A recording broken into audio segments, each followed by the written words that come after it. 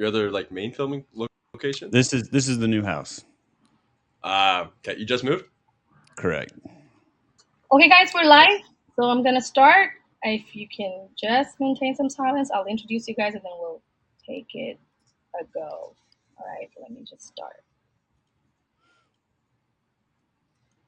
Hello, sellers. Welcome to the webinar where we are gonna deep dive into the ever-evolving world of e-commerce. Our experts here with us, Chad, Blair, and Steven, will share the latest trends and insights that are reshaping the e-commerce landscape. So if you've got any questions, please leave them in the comment box. I will be taking questions at the end of the webinar. Let me know where you're texting from and who you want the question directed to, and I will go ahead and ask them. So thank you again, all three of you, to our guests for being here for us, here with us for a discussion. All three of them are very renowned personalities that need no introduction. They are the gurus and the maestros of the big Amazon world. So I'm going to start with Blair. I think, with a wealth of experience as a CMO at AMC Prep, Blair is a dynamic marketing expert who knows the ins and outs of e-commerce like no other.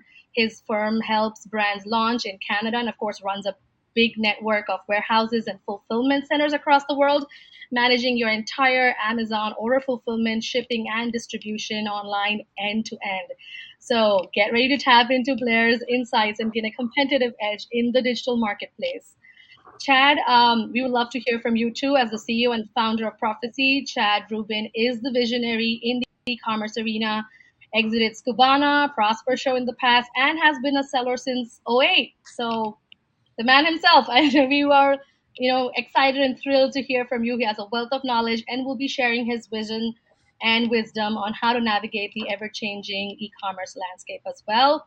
Stephen Pope needs no introduction. I think he's all over the place, all over on LinkedIn every day.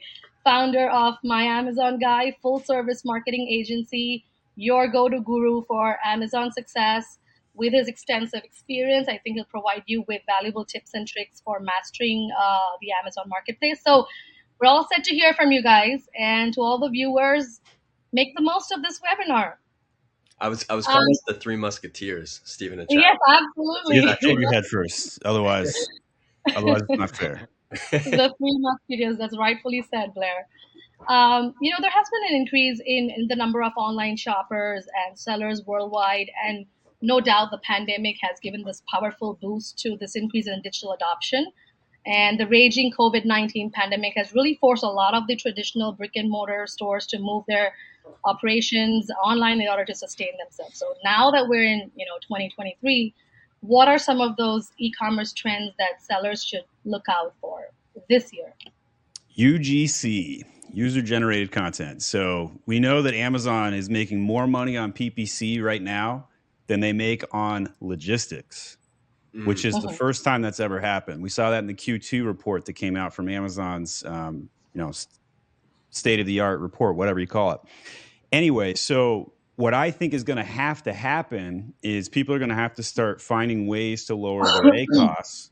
And one of the best ways to do that is to invest in video content from users generating content. So I actually I've started getting DMs on LinkedIn from people who are like, hey, you got a product on Amazon? I'll shoot a UGC video for you. I'm like, yeah, sure, no problem. Here's $50 gift card.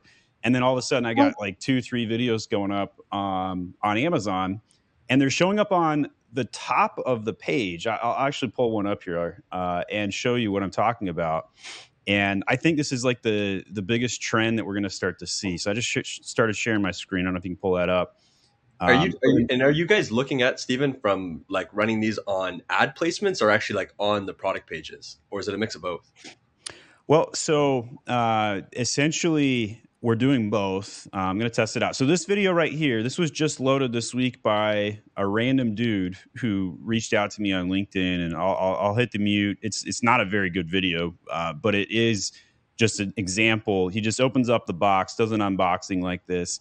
And so I'm starting to see a lot of this show up more and more. I think people are going to have to do that, right? So if you look at the Amazon search box right now, you just type in like artisan soap, for example, and you count how many ads, like ad there, here's 2 my ads, ad, and then there's my first organic result, right? And if we go down this list and look at all of these products, there's my product again, but we're going to see 56% of all of the search results are PPC ads. So they're out of space. So what we're going to see happen is videos coming in from outside sources and TikTok videos and stuff like that. We're going to start to see that. So here's a professionally done video. Here's a UGC video. Both of them can show up on the product detail page. And I didn't have to load this myself. He loaded it on his side. And if you look at an analytics tool, you can look at Age of Sage as a brand term and see it spiking on the tool because we're using branded search on TikTok. We're not directly linking. We're not using attribution programs. We tried it, doesn't work. So we're trying to push TikTok traffic into our Amazon brand. So that's the biggest trend I'm seeing. How about you, Chad, Blair? Yeah, so I think UGC is awesome. It's not necessarily like new. It's definitely going to get deeper and more leveraged in the Amazon community and especially in the D2C communities out there. I tend to think that there's a bifurcation happening on Amazon right now, similar to what's happening in the United States around wealth and the disparity of wealth.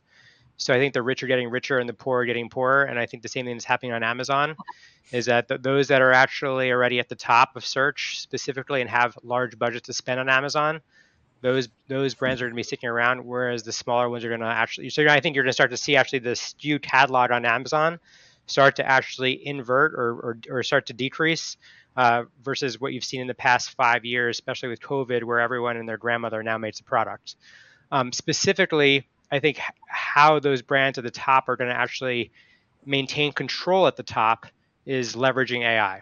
So my belief is that we're going to be moving into the age of Sage. Is that the name of your brand? That was a little pun. I think we're going to be moving to there's going to be the rise of the algorithmic brand on Amazon, right? And I think that we're still right now not even in the first inning of what we're going to see. And there's drawing a parallel to what happened on Wall Street in the early 2000s, where roughly about 10% of Wall Street was driven by bots. And now it's about 80% on Wall Street driven by bots, not by human decision. And the reason for that really is that AI can actually make far better decisions, make less mistakes, and move far faster than what we could. And Amazon's a really fast-moving marketplace. And so to me, the future on Amazon is really brands leveraging AI, and those are going to be those that dominate. So the AI will be anticipating, suggesting, guiding, maximizing, and every single brand that's on top is going to be using them to keep pace.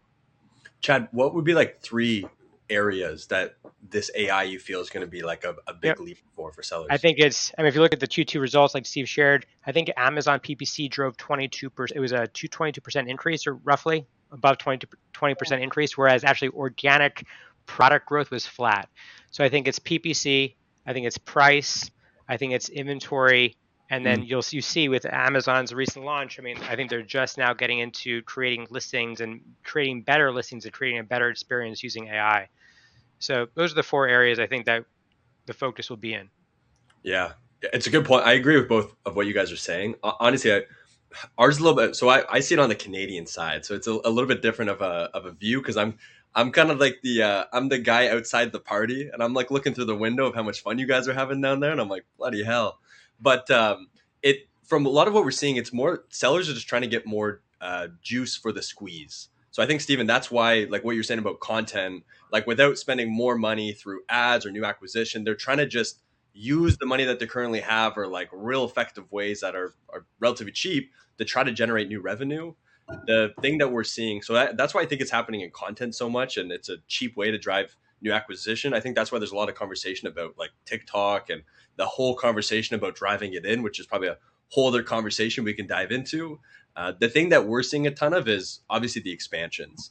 And it's probably biased because we're surrounded by it so much. Did any of you guys see Shopify and Amazon teaming up against TikTok? Because I did not see that one coming. Crazy. That's crazy. Right? Like now there's an Amazon app in the Shopify store, and they're like embracing Buy with Prime after they banned it like 6 months ago. They cut it off entirely before. Yeah. So TikTok's a real threat. They're taking it seriously. And that's actually not a good thing in a way. Like the Chinese are going to be the ones that rescue us from our overlords, a la Amazon. I want Amazon to have some competition and not be a monopoly, but I don't want TikTok to be the one we're competing with. Yeah, that's a tricky one. I don't know why we're seeing it so much. Like these, I think what we're seeing like on .ca, there's a lot of deprioritization on like NARF, which is that North American remote fulfillment. So it's like getting very deprioritized in Canada on like the algorithm, on the ad performance. So there's a big push both from the Amazon teams that we work with, or just from sellers directly, where they want to try to just get more net gain from revenue without spending more money. So they're trying to get their product placements into like a Canadian fulfillment hub. They're trying to do the same with Mexico. But some of these sellers they're kind of jumping too far ahead. So they're trying to also touch Europe, and then they want to go to Australia and Japan, and they might not even do, let's say, a million on .com. So I think the approach is right. I think a lot of brands are doing it a little bit too early, in my opinion. But Stephen, Chat, are you guys seeing it too in terms of expansions? Well, I just want to speak on TikTok real quick. So TikTok just announced, I think yesterday, TikTok Fulfill just announced they partnered with a fulfillment company here in the United States. I saw it. Which is super interesting to me. I think that embracing TikTok right now is a great strategy, right, to essentially diversify off Amazon. I do think long term, though, this is just a personal opinion and perspective, is that if you look at TikTok and who owns it, which is ByteDance, I think that there's going to be significant government pressures where in the next decade or so, you might see TikTok go away. You can't really talk about government and influence without talking about technology, especially when you look at what happened during COVID in 2020. And so I think there's some massive pressure. And certainly Amazon has a fairly large lobby group infiltrated into the government. And so I just can't imagine TikTok being around in 10 years or being around the way it is right now. But in the meantime, like, you capitalize on it, right? And get first mover advantage and do things that other people aren't doing. Mm. And just to add, if I may, I think features like, you mentioned video, so features like, product visualizers or product builders, 3D mapping, sort of these augmented reality, even make it more easier for customers to even like try on and visualize, explore, try out your products. I think that has been a plus, and I think customers are really enjoying that piece. There was a survey where I think 60% of them prefer shopping and just expedites their whole shopping experience and customer journey, if you may. And I think, mobile commerce sales in US are expected to really double between now and 2025. So, just to stay ahead of, your business really needs to create that easy, engaging experience for mobile shoppers as well. I think a solid mobile experience will keep your customers coming back to your business to ensure, sales continue to grow and, boost your ROI and for years to come, I would say.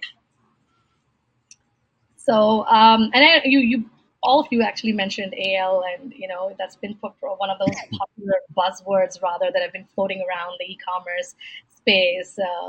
AL, AI, ML. How are AI and machine learning really transforming different aspects of e-commerce operations, and particularly for you, Chad? I mean, how is the AI model really revolutionizing pricing models such as yours, such as Prophecy?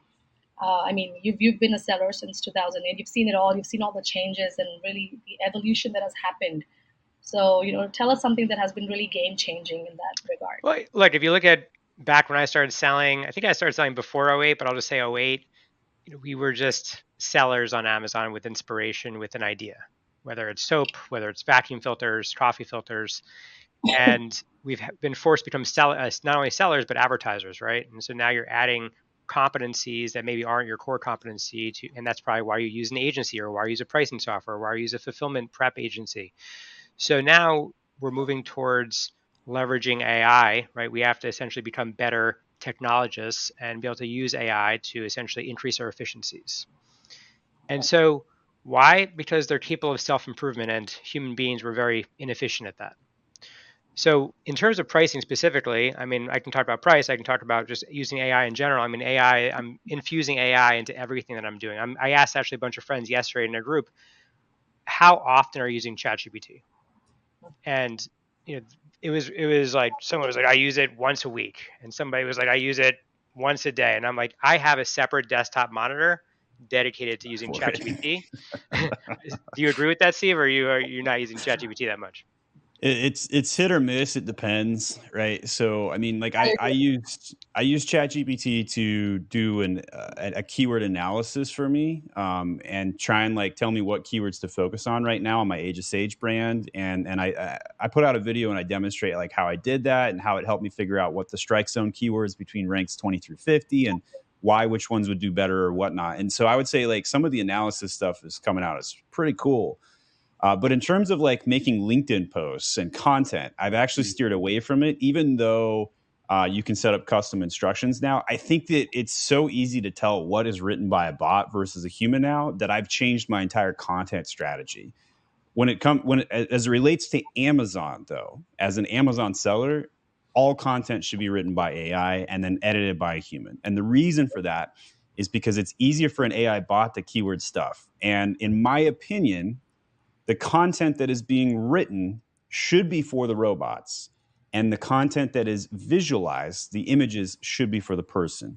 I personally believe people spend 80, maybe even 90% of their visual time on the images and not reading the bullet points, not reading the description, which is why I put 500 words of copy in the A+ content, which is why I stuff keywords in the title and have longer titles.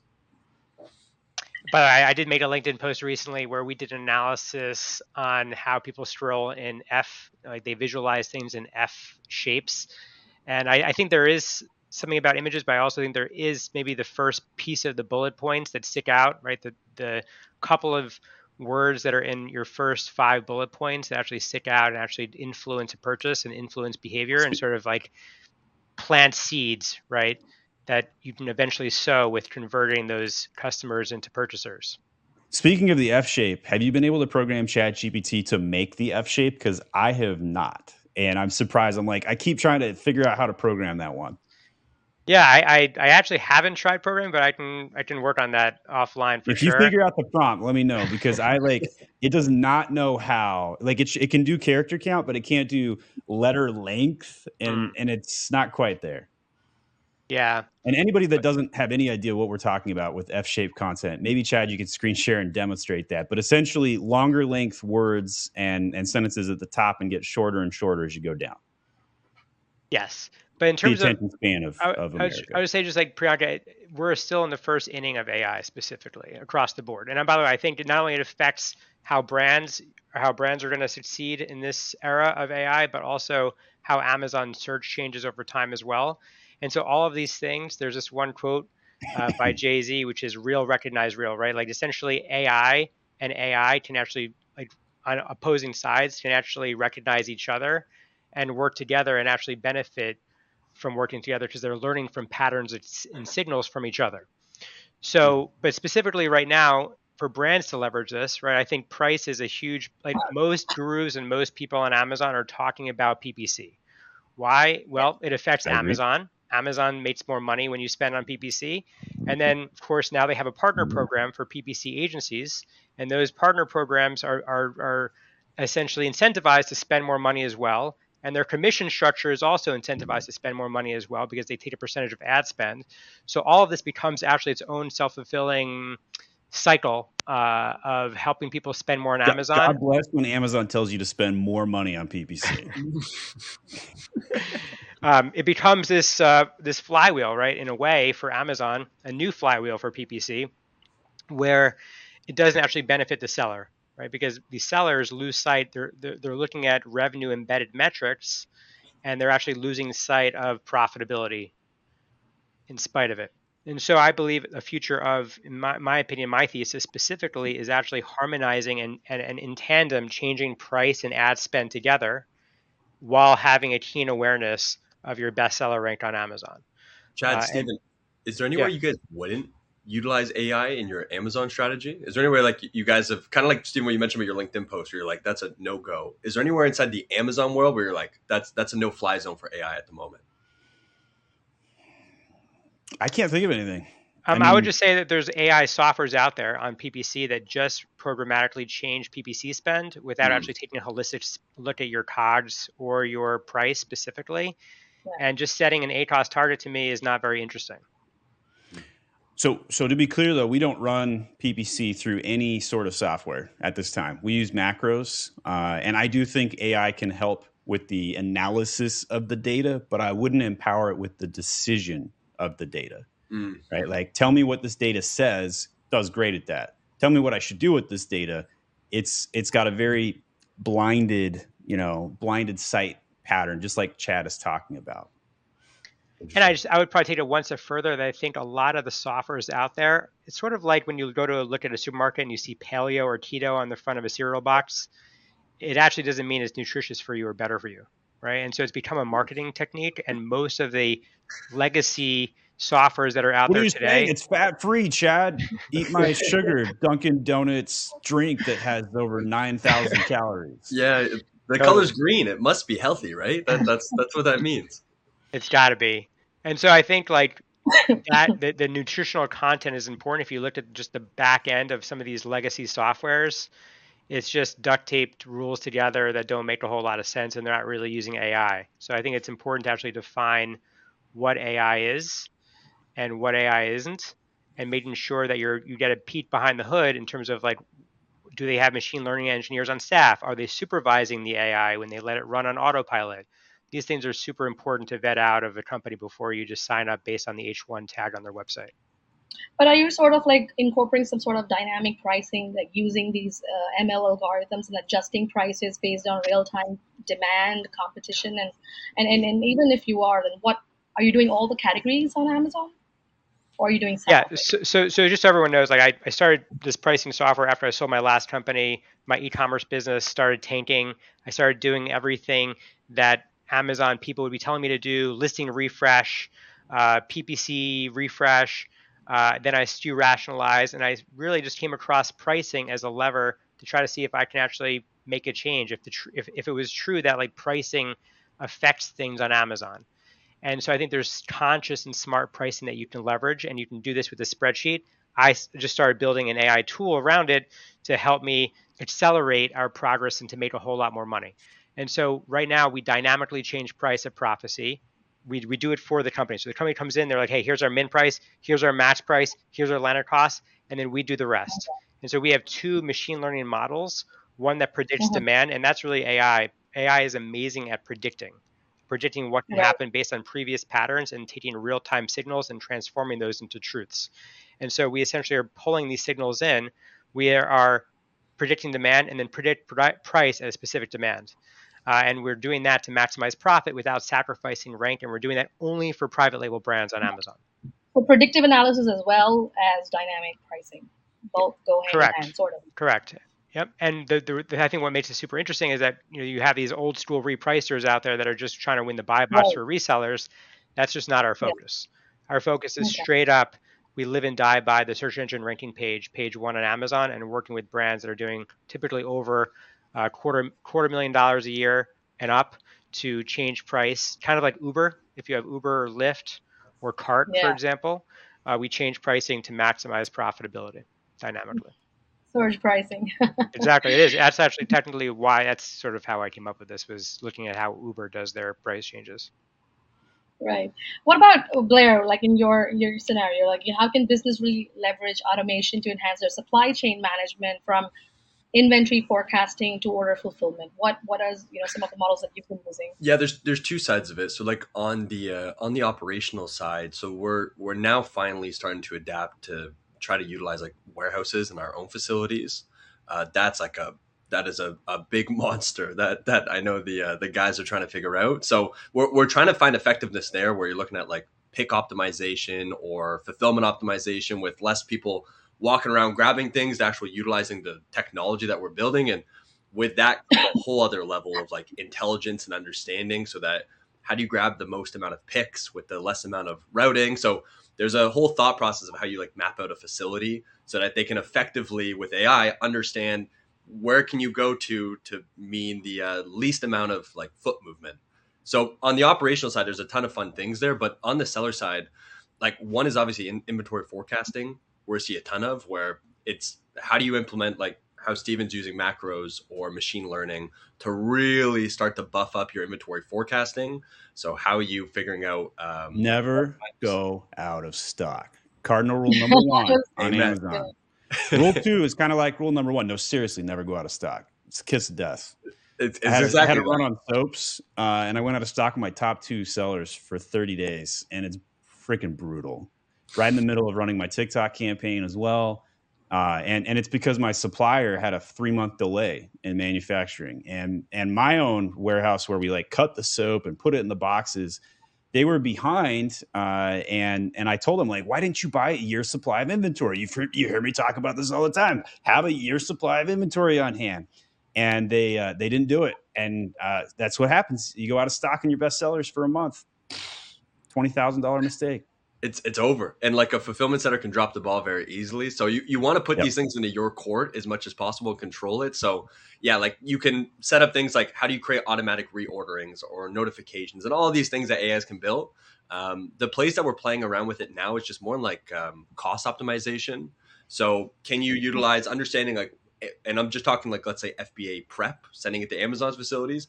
How can you optimize where the 3PL is so that you can get to the closest Amazon facility for the least amount of money? Or if you're actually ordering like customers, so our warehouses in Canada, we're now like intelligently trying to route different orders to different facilities so that your shipping cost is more effective. So it's more like transit and shipping optimization through this. But there's a ton. Like you can give AI data. You got to program it accordingly, but understanding like your return costs and how to optimize this. And if you can feed it the right data, you can, like Steve said, you don't want it to make the final call, but you can start to guide it in this area of like, hey, here's my last 6 months of inbound shipping data to Amazon, analyze it and see where we can save costs. And they'll start to program accordingly. So we're playing around with it, but like Chad said, you're talking to Steven and Chad. They're the AI wizards. We're in the first inning of really trying to figure out how we can grasp it on the logistics side. There's not too much happening there. I think we need a Profasi for everything logistics wise. But again, work in progress for sure. But do you have some sort of like softwares where also they help you with like route optimization and like literally last mile delivery solutions to enhance the delivery speed and of course reduce your costing and all that? Yeah, like a lot of our like bigger brands or aggregators are utilizing like Fleabr. Fleabr is a great tool. It's you have to be doing some decent revenue on Amazon, but they're like a programmatic intelligence for inventory forecasting. It's like the big leagues of forecasting on Amazon, and it's all consolidated in one place. It connects with our own like internal warehousing system. So I think Fleabr is leading that pack. Stephen, Chad, you guys might know some other tools that are doing this, but I don't think a lot of them. I don't think there's enough investment happening on the logistics sides versus where like the pricing or advertising or optimization. I feel like that's where kind of the big bets are going at the moment. Yeah, but they definitely improve demand forecasting accuracy, reducing like overstock and stock out issues. So do you see that improve? Yeah. It's the not so sexy side of the business, right? So I think that's why there's less conversation about it for sure. And I think there should be, by the way. I think like the not so sexy side of the business is the sexy side. Like logistics is only part of the conversation, like 0.01% of the time, and needs to have a bigger seat at the table. The more boring the business activity, the more likely you should be doing it. Amen. Amen. Like it's and sometimes the scary stuff, like making that cold call or spending the time to do that one thing or pulling the lever to place that order in China, whatever it might be. You know, we all need some of that motivation to get us over that hump. Like, hey, go do it. Like, just clear your schedule. Don't look at emails. That's reactive. Be offensive. Write down what is the number one thing that's going to pull a lever and go pull it. But oftentimes the boring activities, like, you know, you don't hear a lot of people on LinkedIn talking about how they bought a laundromat or a car wash and how they're getting, you know, riches and millionaires. But man, there's a lot of people that do that kind of stuff. I mean, is it sexy to sell on Amazon? Absolutely. Is there like 100 different Amazon gurus that have Lambos in their videos on YouTube? Yeah, absolutely. It's kind of fun to drive a Lambo, by the way. But like there is something to be said about focusing in on the core and sticking to it. So, for example, on Amazon, if I had to boil it down to 4 sections, I would say SEO and PPC. That's what drives your traffic. Catalog and design, that's what drives your conversion. And price would be a subset inside of the catalog, just so I have Chad as an ally. So talking of PPC advertising as a key driver of e-commerce business sales, what are some of those advanced PPC strategies that you employ, Stephen, to maximize ROI and really how automation tools really aid in this process? Yeah, so I'm going to sidestep this question a tiny bit because I think people are doing too many advanced things with PPC and they're forgetting like some really core basics. And I think the number one basic that everybody messes up is they don't negate keywords on a weekly basis. And like on your broad match and your auto campaigns, which have been forgotten, like everybody's like exact match, and phrase match, and back to exact match, and broad match modifier plus signs, and all kinds of advanced things, or just an allocation of budgetary constraints, right? Broad match and auto campaigns can outperform exact match substantially, not only from an ACoS standpoint, but from a standpoint of impressions, from a standpoint of actual sales. But the thing is the best way to manage those campaigns is through negations. So going in and negating once a week and deleting that one keyword that's got a 63% ACoS on the auto campaign shouldn't be on the auto campaign if your target's 40%, for example. What happens is you'll hear a lot of experts say, oh, you use auto campaigns to discover keywords, and then you negate the good keywords off of them, and then you make exact match campaigns. They're like, why would you do that? Why would you literally increase your ACoS 25%? Leave it in the auto campaign and let it keep producing. It will produce at a better ACoS in the auto and broad campaign because people are underbidding those. And when it gets into the exact match campaign, everybody is bidding those higher. And so you're actually losing money to use an auto campaign just as a discovery device. So like something like this core thing we just talked about could literally lower somebody's ACoS 3% with 30 minutes of effort today, and go in and go do that, right? And so could you use AI to figure out what keywords to negate? Absolutely. Could you download a bulk sheet and say, AI, tell me what keywords I should negate? Yes, and it would do it in like 3 minutes instead of 30. But just going in and looking at those search term reports and figuring out like, where should I be focused? I'll give one other small tip that I think is another basic that is ignored.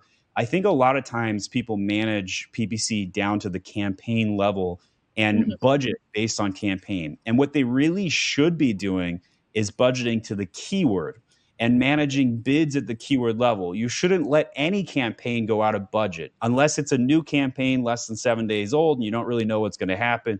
But after that, once it's been optimized, never tap out on the campaign budget. Let the bids go as far as they can for your dollar, and manage down to the bid level on the keyword, not at the campaign budget level.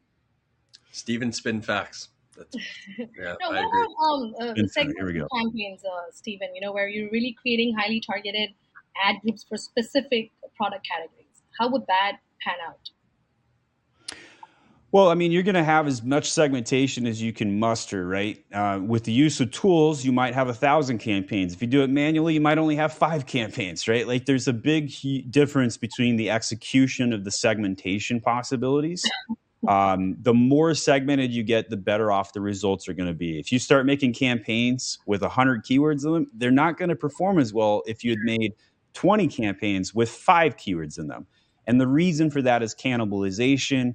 And the fact that the impressions are going to go to 20% of the keywords, and that's a challenge. And so by using tools, you can segment a lot better and be able to say like, hey, on this particular, I'll pull up the soap again, this jasmine lime, I want it to hit specific jasmine or lime keywords in that specific ad group. But if I had put this soap in the same combination, my dog started eating this one, so forgive me with the package on this one. But if I put that in the same with the cherry almond, at the same time, and then I had jasmine lime plus cherry almond keywords in the same ad group with both of these products, that means that the jasmine lime keyword will hit the cherry almond product to show up. And that's not what the consumer is looking for. So segmentation, and this was a very basic example, but if you go down the keyword list and try and really articulate that, some keywords are going to work really well for certain products and others will not do it at all. Right. So the term men's artisan soap will work very well for my masculine and my macho related products, but it's not going to work well for my damsel product, right? Because that's a woman focused scent box.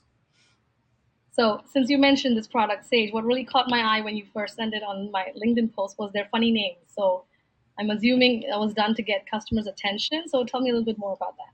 Yeah, so we're in the process of launching a new kit. Sorry, is this your product or is this your client's This product? is mine. Yeah, so So I'm a $1 million seller on Amazon, mostly not because I make money on it, but because I like to know and understand the pains that everybody goes through. Amazon actually removed my brand registry. I It took heard me about that. 14 days to get back. It was like this huge saga. I had to go get interrogated I by the saw the post. communists at Amazon. It was You a got new very funny. packaging too, right, Steven? You have to pay like 50K for new. Excuse me. I posed the question on whether I should invest. So I sell tumblers like this, right? So I've got this tumbler here, and I ship this out in white boxes with a sticker. And Amazon, during my conversation with them about getting reinstated, would not accept my appeal because it wasn't permanently affixed branding. So I had to leverage my soap packaging to get reinstated for brand registry. So if you're using stickers right now, you can't sleep easy because Amazon could just randomly remove your brand registry at any point in time. And it's a scary, scary thought. So those are the things that are coming. But yes, so I am releasing a new scent here coming up in the next week where I'm doing a pimple popper and get swole and lit, and I'm trying to focus after that teenager mix, and we also have monkey farts coming as well. That's funny. Really interesting. And that's what caught my eye. So I'm definitely going to bring it up on the webinar and ask him, where did the names come from? Moving on. I mean, I'll speak to that real quick. So my partner was like, he really wanted to go through and smell every soap. So he sent me 100 different soap scents. And he's like, well, which ones did you like? And I'm like, they all smell the same to me. He's like, what do you mean? You didn't pick them up and go one by one? I'm like, no. And I said, this is not how you merchandise. You don't go by what smells the best. Here's what I want to do instead. Let's come up with a concept and then find the scents that match the concept. So I want a box for the teenager, and we're going to do monkey farts and get swole and lit and whatever else. And then tell me what color would look the closest to monkey farts. So if you guys had to guess, what color do you think I picked for monkey farts? Orange. Yeah. So some brown with a little bit of green mixed in, so and so then we had to figure out, okay, well, what smells like that? Well, then we took a look, and it was like coconut with a little bit of mix of pineapple, and so it just kind of became a pina colada with some coconut in it. And so that's how marketing should be done. Right? It should be done by figuring out, what does the consumer really want here? Do they want a good laugh? They want to be able to open up this box and say, this is ridiculous, right? And does this actually smell good? Oh, actually it does. They don't just shop out the particular scent. I don't think there is a bunch of people saying, I want Nag Champa, and I'm going to go search Nag Champa. And quite frankly, there are 323 people a month that actually do search that term, because I've looked at the data. By the way, I'm a big fan of Nag Champa. Yeah. You got your first customer, I guess, Steven. Yeah. So very good soap, I have to admit. But my point is that there's going to be a lot more people looking for gifting soaps or gift box soap or generic keywords. And so the focus on gift for teen, that opens up an entire new avenue of marketing for me. And then when I go do those TikTok ads, it's going to sell itself. UGC. Yes. I'm rooting for you. I can't wait to see the sell through on those monkey fart soaps. Yeah. Me too. Moving on, I think customer retention is as vital as acquisition in the e-commerce space. So what role does marketing, and you just briefly mentioned that, Stephen, so marketing automation play in creating those personalized customer journeys, and how can businesses really use automation to nurture that customer relationship effectively? Stephen, Chad, take it away. I'll chime in after. I feel like you got to go. I've just been going monologues, so go, Blair. Here, Chad, take the lead. So I guess my perspective on this would be, I think in 2020, 2021, people were talking a lot about lifetime value. And so I think it's important to break down what lifetime value means. And what value you're measuring, right? So value, are you measuring revenue? Are you measuring profit? And lifetime, first of all, I don't believe infinity exists in the world, but lifetime, there is no lifetime in e-commerce. And so picking a window in time of how you're going to drive people back and measure that cohort to see if you're effectively recapturing their wallet share in a specific time frame according to the value that you've ascribed to that purchase. And so that's my perspective on lifetime value specifically. I'm a pretty big fan of getting to profit on your first order, not selling to get increased profits over time from the same customer, at least specifically right now in this era that we're selling in 2023. Two, I think that regarding like what Blair is up to with prep and fulfillment, I think a lot of people try to, I guess, on the 3PL side specifically, you can actually create an experience and an unboxing experience that's really magical and really wow somebody.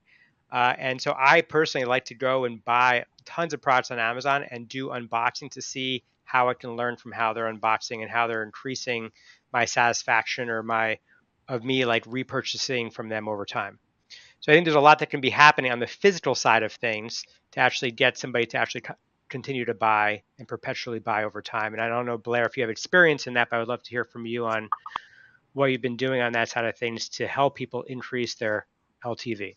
Yeah, they're the two key things. One is like the personalized branding. I think Stephen, as you're starting to go over there, I'm curious to see if that actually impacts anything on like LTV from like a white branded box and now creating like a whole experience for the brand as well. You might have some data on that.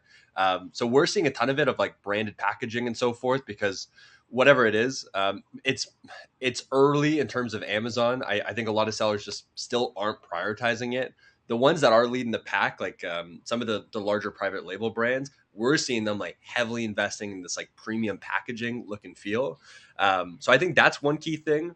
The other one that's unique is like we get a ton of questions about like social responsibility or like the type of packaging that we're actually using. So inside inside the orders, they'll actually have like the type of craft paper. They want it like organic or naturally sustained, or they don't want bubble wrap for the packaging for their bundle. Like these brands are getting a lot more cautious of it because they're positioning, even the ones that were preparing for Amazon. So I think there's a ton there in terms of just like the client experience.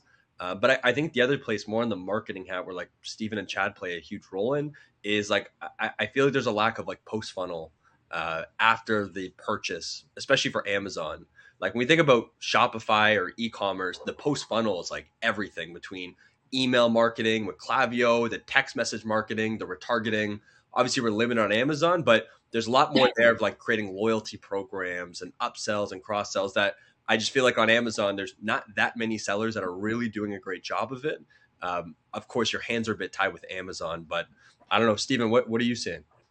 So I got a couple things to show if you can bring up the screen here. So when I posted on LinkedIn, 2 days ago that I sold $338,000 in tumblers, and then I was able to ask the question, would you spend money on upgrading your packaging? Mm-hmm. The poll was almost a dead tie. It ended up being 52% yes, 48% no, 604 votes. And then almost like 72 comments left on this post. And everybody weighing in like whether I should do packaging, right? So like here was the design that I came up with. You can see like the packaging design that we had considered, and everybody was weighing in, and it was super fascinating, right? So if I went to AI and asked this question, like, should I have branded packaging? And the AI would come back and be like, yeah, you should have branded packaging. But the nuance of the answers that we saw from like various different people, and like, oh, you should just do a stencil on the tumbler and draw on it or whatever. And so like that post experience was really a conundrum for me. I was like, can I really justify 16% of my gross revenue on an investment here? And I'm really struggling on that decision. Shifting subjects a little bit, going to go over to talk about brand tailored promotions. Inside of Seller Central, you can do brand tailored promotions, and they just came out with this week 2 additional targets. And so when we talk about the inability to do post funnel targeting inside of the Amazon platform, this is one of the best avenues that's compliant. You don't have to do anything. It's a couple of button clicks, right? And so the new ones that have come out, there's at risk, customers who haven't purchased recently. Mm-hmm. You also have some things that have been in there previously with cart abandons. You can now target high spend customers and potential new customers and promising customers. And so all of these various different brand tailored promotions that were not available previously to us even like 90 days ago are now marketing tools that you have available. And Amazon is using AI to target these, and you don't even have to program it. So it's like a no-brainer. Now, you will give away some of your profit, 10% here, 15% there, to run your promotion. But at the end of the day, sometimes running a promotion is cheaper than spending more on the ACoS, because if you could convert a customer for 10% ACoS, i.e. just run the promotion, then versus a 35% ACoS by i.e. pay for the click, it's a no-brainer. Are you seeing adoption, Stephen, with it though, with brand tailored promotion? Quite a bit, right? So like just even on my brand, I can hit 25,000 cart abandons in the last 90 days. Now, how much did that add to my bottom line? 3% in sales. So it's still small, but man, 3% in sales. If you wake up every day and you say, how can I make something better by 1%? Well, here's your 3% right here, brand tailored promotions. 3% to your top line, and probably close to that in the bottom line as well. Have you used any sort of AI-powered personalization, so to speak, for your products? Yeah, tell me a little bit more about what you're looking for there. So basically, I mean, if just delivering tailored content to offer like each segment of your product, something on those lines, personalization. So Amazon is going to have to invest in more personalization because they've run out of room and the PPC costs are too high, right? So that's why you're seeing tools like brand tailored promotions come out, right? To be able to focus on personalizing where that target goes. The fact that Amazon hasn't come out with demographic targeting yet is super surprising. Google's had it for 15 years, right? The ability to hit male versus female or age groups. I think that's inevitable. We're going to see more personalization come to PPC as well as the segmentation and the whole customer journey, because it's a better customer experience if I can hit the men's product for men, for example. Right, based on behaviors and preferences and so on. So that's what I wanted to check on. And have you, both of you, Chad and Blair, have you sort of used that somewhere in your own customer journey? Chad, as a seller? I haven't. I think it came out sometime in August. I haven't checked it out yet. We've got a lot of fish to fry at the e-commerce business. We've got a lot of priorities for this to finish off this quarter, but it'll likely be in the next quarter's objectives. Yeah, we're seeing like some focus like on that sort of targeting that Steven's talking about, but really it's only accessible through like programmatic, or you go into DSP, and like that's a whole other beast, and you got to be spending big money to get that sort of targeting. So it'd be beautiful if they can really open it up to what Steven's saying on like more of a demographic for just the standard seller that doesn't need to drop $30,000 or $50,000 on DSP and top of funnel. It'll be interesting because Amazon right now is so bottom of the funnel in the click. So if we can move up a bit and actually tailor the whole way down, marketing automation should be able to enable all of these personalization, segmentation, as we just discussed. So hopefully in the near, it's coming. It has to. It's inevitable. They run out of space. Yeah, it's not an option. It's bad, or they're going to lose to TikTok. I mean, that's the bottom line. TikTok's doing it. Yeah, it's an early console, as you know, but it's there. You can still target to some level. You know what the biggest irony is I couldn't get through the identity verification with my TikTok shop. Like I have because I use the business, they held me up. It's like, okay, if you don't have a business, you put your social security number in, no problem. They'll approve you instantly without even looking at your docs. But you try a business, you get held up. It's really stupid. Excuse me. Wait, so are you live on TikTok yet or not yet? I'm not. That's the surprising part. We have spent 3 weeks trying to clear that, and we've called in the experts. We've escalated at TikTok. Even the TikTok catalog people are like, we don't freaking know, because they don't. Nobody at the when big companies like this start doing big things like this, the left hand doesn't know what the right hand's doing. We've seen this at Amazon for the last decade. Brand registry comes out with this new thing. Oh, you got to have GS1 barcodes, or you can't change your brand name, or some other bogus thing that they come out, and then they never give you anything to empower you to actually be compliant. They don't give you a process to click a button to switch the UPC over to GS1. They're just like, screw you guys, I don't care, whatever. And so that's what happens in systems like TikTok, Amazon, and that's why people like Blair, Chad, and I are in business, is because we learn how to navigate the system. And because none of these programs are built for sellers, they're built for buyers. Like Amazon's core mission is to be the most buyer-centric, customer-centric platform in the world, right? So that's why I had to come out and say, well, my mission statement is to be the most seller-centric platform in the world. And that's why I have some legitimate job security, is because I know that Amazon will never deviate. They will never help sellers. They do face value things, and they're like, oh, we launched these 10 things for sellers, but like only one of them is effective, and you don't know which one it is, right? Or hey, we made this new program where we have PPC specialists come in and optimize your programs, and they send emails with templates, and hey, you guys should do this, only to find out it triples your ACOS, and they just want you to spend more money. Like, it's all fake, it's all superficial bull crap, and so like you have to empower yourself, you have to do the research yourself, or you have to work with a partner who will navigate it for you.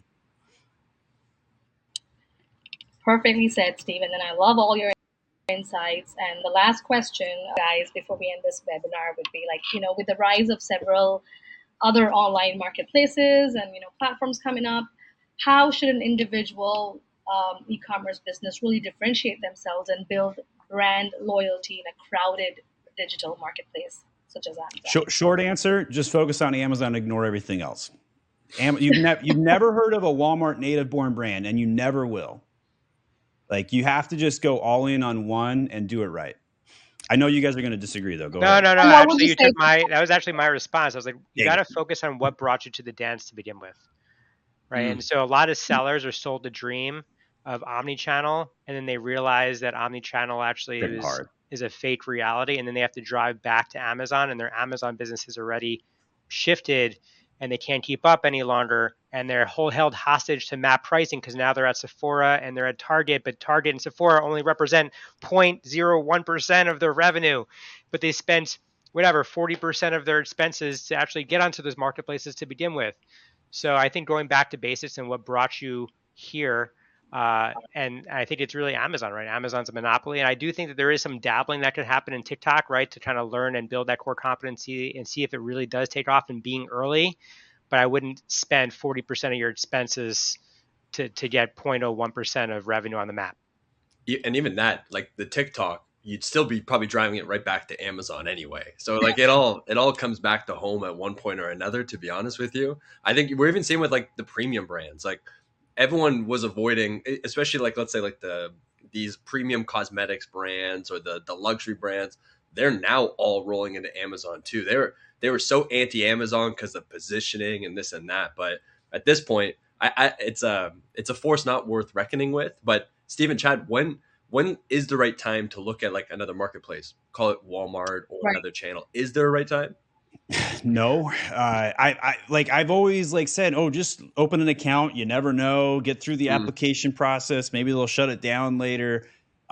Show up, at least have it listed. But reality is no, none of these have ever panned out. Like, okay, sure, Etsy, I added an extra 13% to my top line because of my products that are customized and handmade. That one's easy. eBay, 1%. eBay's a waste of time, right? Walmart, they cheat the system, right? Like they put the retailer products at the top of the search results, which is why Walmart's not a marketplace. It's not.